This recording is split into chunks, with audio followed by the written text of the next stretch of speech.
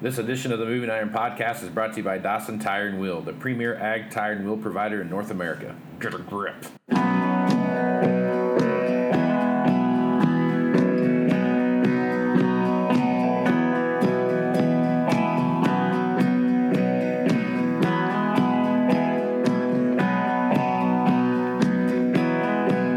Lord, it's the same old tune, fiddle and guitar.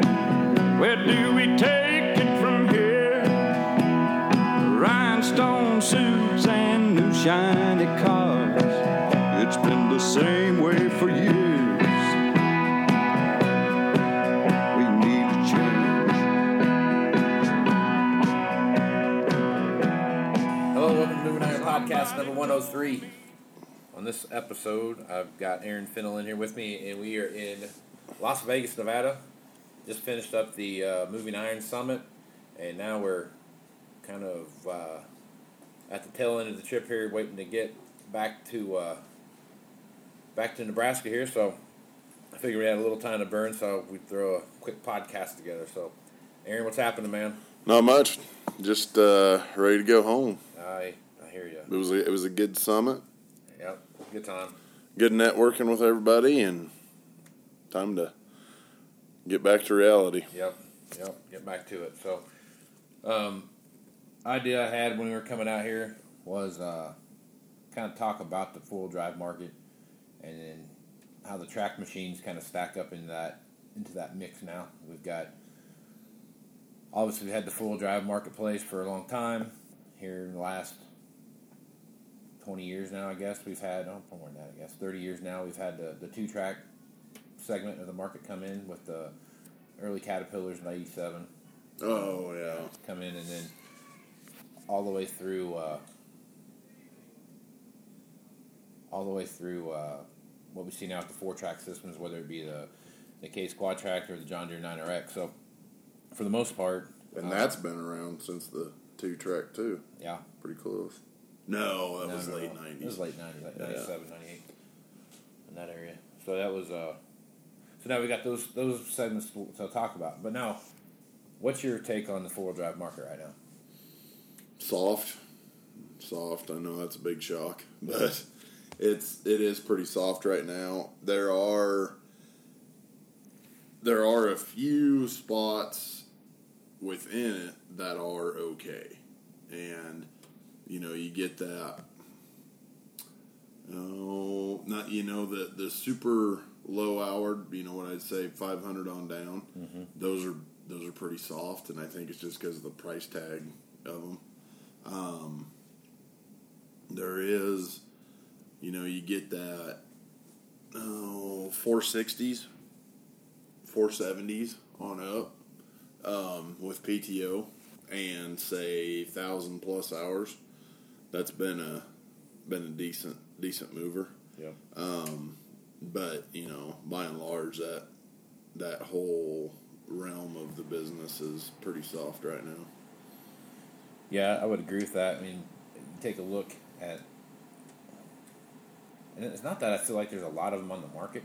It's just there's not a lot of them that are being moved. You know what I'm saying? Right. Yeah, I mean, there's a lot of 3,000, 4,000 hour machines that are kind of floating around out there. And obviously there's the further down towards 0 hours you get, the less machines there are, obviously, because new production and those kind of things. But for the most part, it's just a stagnant marketplace, right? Yep. It's not like there's too many out there to be had, but it's just stagnant.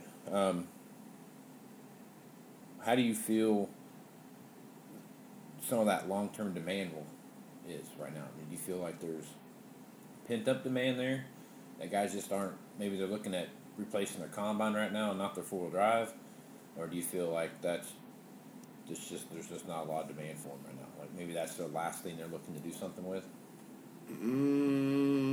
Yeah, I think there's some of that.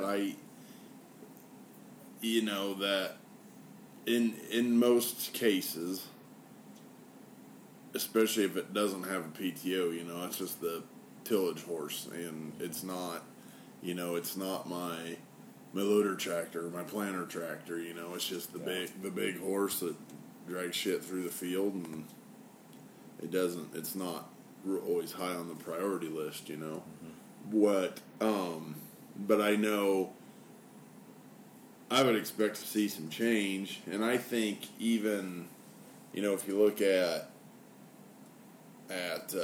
like say how September was in that realm versus the summer, it already getting, you know, there's more talk and more action on that kind of tractor, and I think that, you know, it's fall tillage is coming, so that's part of it right there. One thing I've been watching and paying attention to is the number of four-wheel drive units or high horsepower, whether it's a track machine or whatever it is. How many of those machines are being ordered with a PTO and a 3-point? Right. Maybe not so much the 3-point, but the PTO. Yeah, it's absolutely a must. Yeah, I mean, do you feel like the machine that doesn't have the PTO on it now, whether it be, I think it's like 2012 and newer. Yeah. When you get older than that, you really you struggle to find the number of machines that have PTO on them. Right. Do you think that the machines without PTO they're becoming obsolete on those four-wheel drives? No, I don't think so, because you still got guys that are just going to use it to till with. Mm-hmm. You know, you got plenty of areas even in the kind of scattered all over, you know, Canada, the wheat belt, the corn belt, you know, there's still guys that order new ones without it, so I think they're always going to have a place out there, but, you know, I think the impact on them not having PTO should probably be bigger than what it is, you know, as far as like a trade-in value, you know, not necessarily bump up the one with PTO, but kind of hammer on the one that doesn't have it. Right. So what you're saying is the PTO is the market setter. Yeah, I think so. Mm-hmm. And you know, PTO and high flow, that's two things I wouldn't even dream of ordering a four-wheel drive tractor without. Mm-hmm. So. Yeah, high flow hydraulics anymore is really a must because of the hydraulic demands of equipment. Oh, yeah. Whether it's an air seeder or planter or whatever it is. Circle mower. There you go.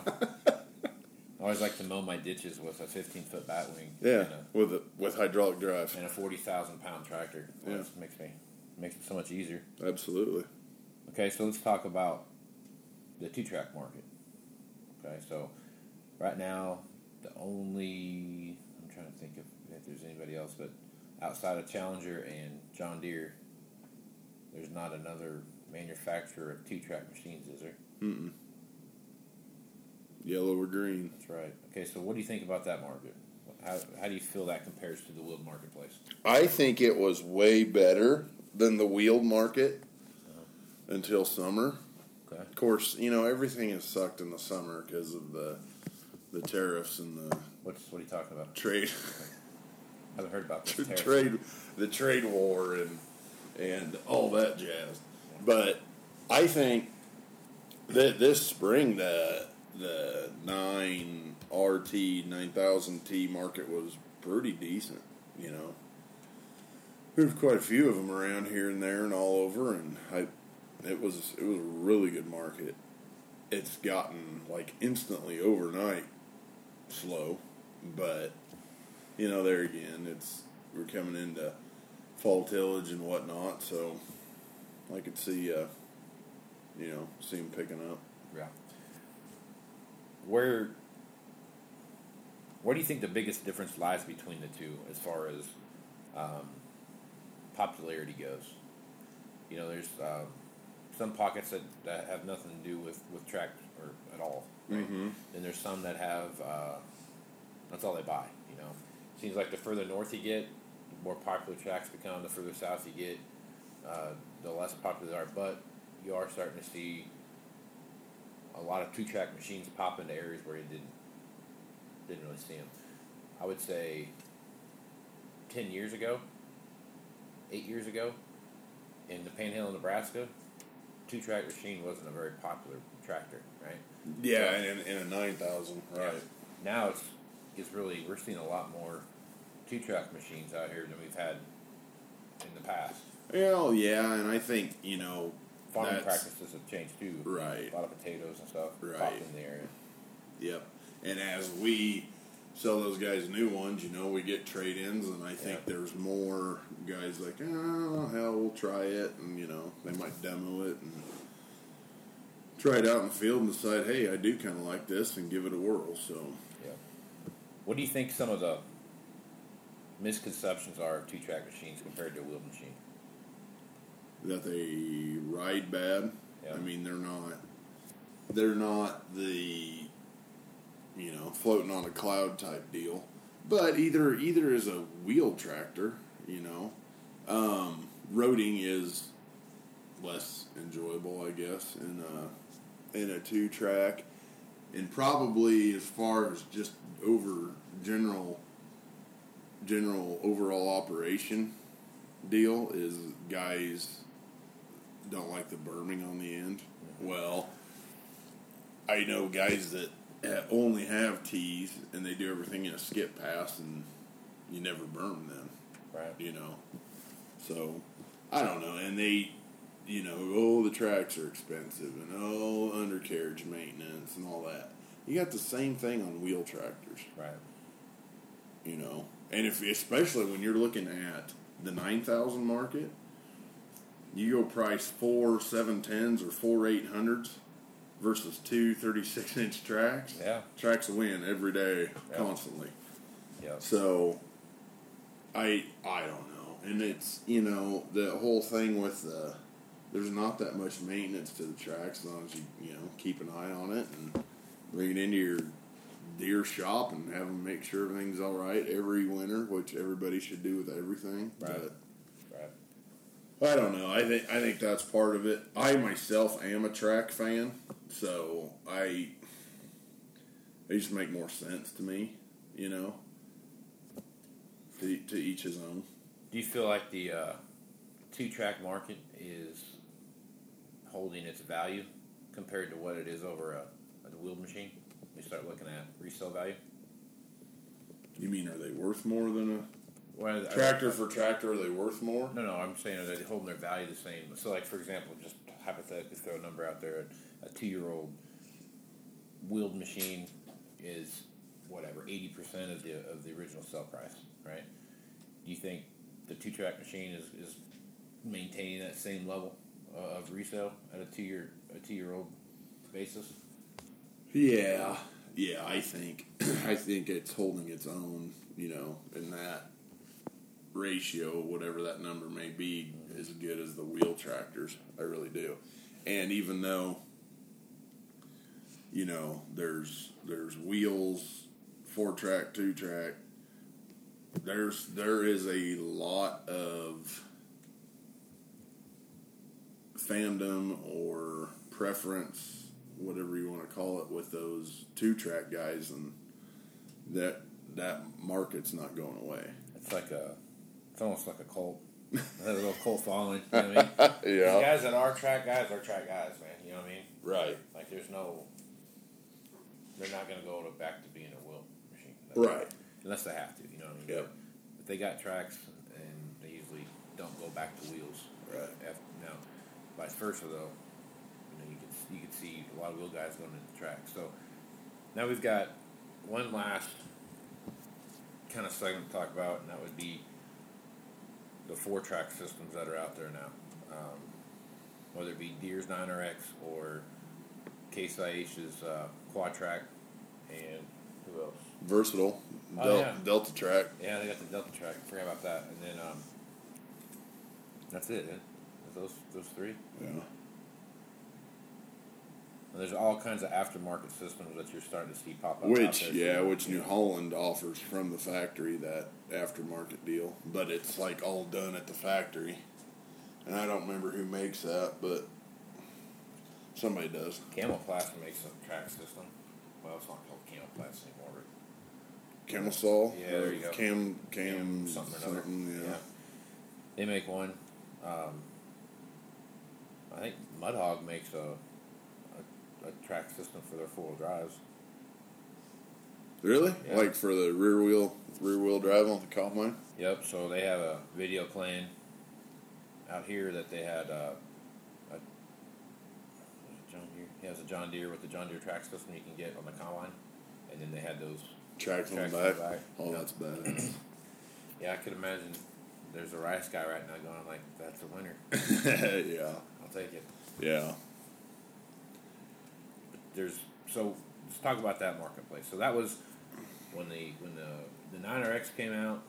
I was a bit leery of how it was going to affect the 2-track market.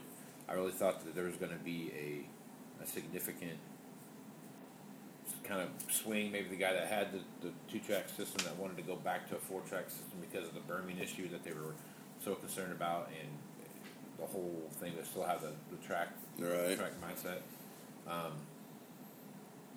Didn't happen. Didn't even come close to happening.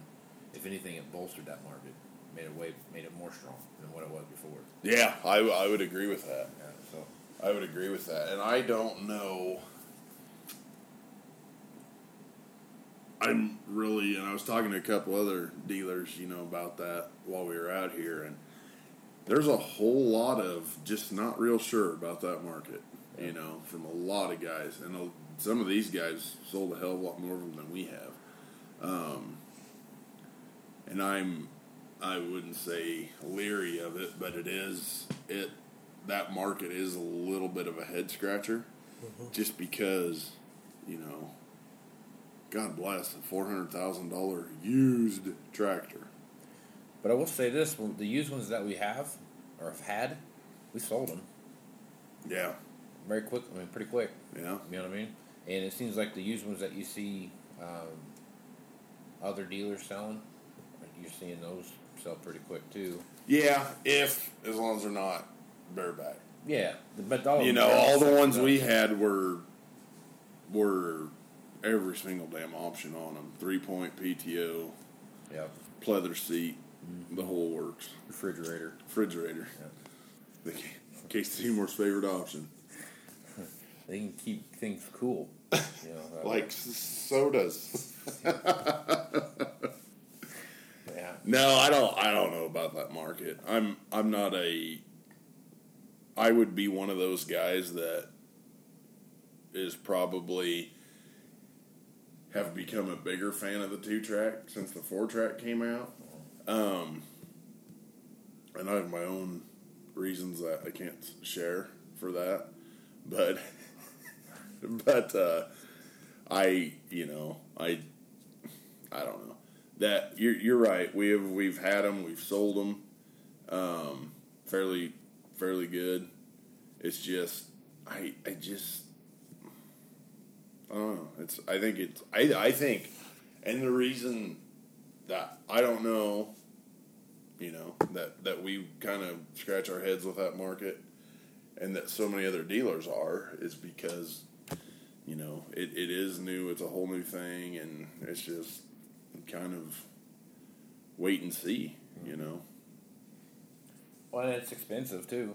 Oh my God, it's expensive. I mean, that's what's $400,000 for a used tractor. But you look across the whole spectrum of used equipment right now. There's a lot of $400,000 used pieces of equipment. There shouldn't be any. There's a lot. I mean, you're trying to keep. There's the adage that there's a certain amount of your used equipment as prices of new equipment goes up. There's a correlation that's supposed to exist there, and I'm not saying that there isn't a correlation there, and that yes, that is as the new goes up, used is supposed to follow. And certain segments over the last 5 years, there's been some of that's been true, but a lot of it hasn't kept up with the same pace anyway. Right. It is. I mean, obviously, a 2012 combine is not worth as much as a 2017 or a 2018 used combine. Well, right? yeah, right. And that's all correlated back to the price of the new ones, right? But the percentage, when you start looking at percentage of MDPs and everything else that go into that, they're not keeping up with the same pace. You know what I'm saying? If you look at, you can argue like, oh, well, look, here's what it's asked for, and here's the different things that are there, but a lot of the games that you have to play to get stuff sold now is, you know, it cuts into that. If you actually see what they physically sell it for, Right. like real dollars, you know. Oh yeah. You know, so there's a lot of, and I think every dealer, I don't care if it's a John Deere dealer or a Cates dealer or a New Holland dealer or a Lexion dealer or whoever it is, everybody's playing that same game. Kubota dealer. Kubota, absolutely. Mahindra. Yep, even a Coyote probably in that mix. A Montana. Yeah, we have a used Montana if anybody's interested. I'm jacked. It's got a cab. Nice little rig. It's got that pretty teal color that we love so much. Yeah, it's more foresty green. Maybe after it sits in the sun a little while, it gets tealed. Tealed. There you go. Like the old 1293 Cornheads that turned blue. Yep. That was awesome. Yep, that was. You could always spot those that year break. Everyone Don't even need the serial number on them babies. Yeah, I know what year it is. It's a 94 to 96. Yep, absolutely. So, what do you think about this? So, we're heading into the last quarter of the year. This is our peak. With 3 timeouts still remaining. Down by 4. Down by 4. Yeah. So we're moving into the last quarter. What's your feel, man, going into the end of the year? Do you feel like there's going to be a market that's... I'm bullish about it. I think that there's going to be, like I said on it before, not because they want to, because they have to. That's where they're at with equipment. I'll be interested to see how the auction market plays into that. Yeah, that'll be a big thing this in this quarter is, you know, so many damn auctions. You know, Sullivan said they got, 70 or 80? Yeah, in 3 months. Yeah. So, you know, and that's one auction firm. Yeah. You know. So, there's going to be a lot of them. So we'll have to see how that kind of plays into stuff. I don't think I am as you said bullish, right? Bullish on it as you are. I don't think it's a fall out of bed deal either. My guess would be that just kind of maintain. Yeah. My reason... Maintain kind of what September and October has been so far. You know, all 5 days of October. Better than summer. You know, I feel like summer was real dead.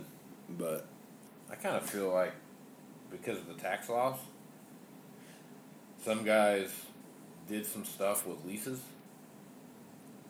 where they were traded in machines and use that towards that, and that's going to that could cause a problem where they might have to go buy a tractor just to offset that, you know, what the income versus the asset value is. Yeah, you know? how that trade-in's played now. Yeah, and I think when they get down to talking with their accountant, we might see a little bit of that come our way, or you know, I guess any number of things can happen. But I feel like there's going to be, that's part of my bullishness there. I think the other part of it is a lot of guys are looking at a cash flow perspective, and they have 3 or 4 years on the machine that they've done just enough to get by for 3 or 4 years, and now they have to just to get by now is going to be expensive, and I think that they're going to look at that and say, all right, well, I can make a $30,000 or $40,000 payment, and then I can have a $20,000 or $30,000 shop bill, and cash flow wise, that's $60,000 or $70,000. If I get a new combine or a new to me combine, and my payment's $50,000, I mean, how's that affect my overall thing? That's where I think a lot of this bullishness is coming from for me. I mean, I agree. That they're measuring cash flow and they're going to say, this makes more sense to do this, or, you know, diminishing returns on assets. You start looking at spending a bunch of money on something that you don't get back because you made it operate. Right. You know what I mean? Yep. It's That's exactly right. I'm not going to say you don't get all your money back, right? Well, yeah, you get some of it back, but it's not like you don't get $40,000 more because you spent $40,000 on it. Right. Exactly. So exactly. And odds are, in the past, working with guys, there's been guys that have spent that $20,000-$30,000 on a combine, and then decide, I want to trade it, and they just spent that. The best way to do that is, if you're going to commit to that kind of shop work on that thing, you got to run it. You got to run it all year. Yep. You got to run it that 1 year. Because that way, when you turn it back in, you are getting your money back out of it. Right. Because you're going to get production, and then you're going to get some depreciation out of that as well. Right. So, what's the one machine right now that you feel is one of the hotter units out there? I'm talking if it's a tractor like a horsepower range, or if it's a combine, the size wise. I mean, what's the one machine that you feel like we're getting some play on that maybe either you're shocked by or maybe you are it's typical?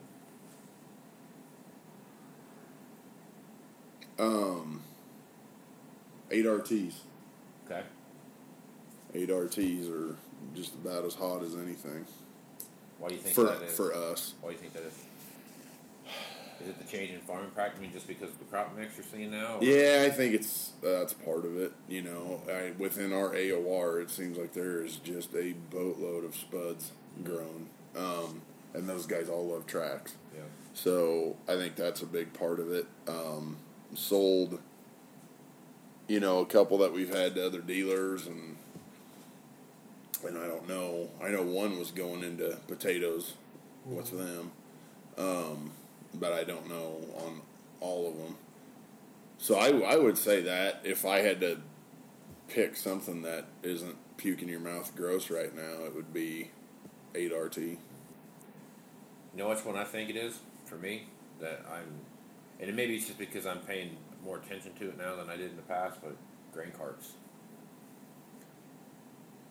Not so much the number of grain carts we're selling, the number of grain carts we are trading in and they're buying a new or a bigger one. Yeah. You know what I'm saying? So like they're taking their 850 to 1,000 or 1,000 to 1,200 or whatever that right. is. Right. And a lot of that has to do with the fact that they went from a Class 7 combine to a Class 8 combine. Yeah. Now they got a 16-year-old corn head. We sold a lot of 16-year-old corn heads. A lot of 16-year-old corn heads. A lot more than I would have ever thought that we'd ever. I mean, I really thought that was something like. Yeah. Who's gonna buy this? I thought we only had like two in the whole territory, but we had like 10 used ones, and they're all gone. Yeah, and that was one thing that shocked me a little bit. So obviously, as your equipment gets bigger, and more productive, your support equipment has to get bigger. Right. And more that too. So there's a correlation between the number of 1,250 bushel grain carts that we sold to the correlation between that and the number of guys that have traded in their 670 to 680, or their 670 to 770 or 780. I mean, so those that the used market though, I will still say the same guys are buying the same new 770s that had 670s.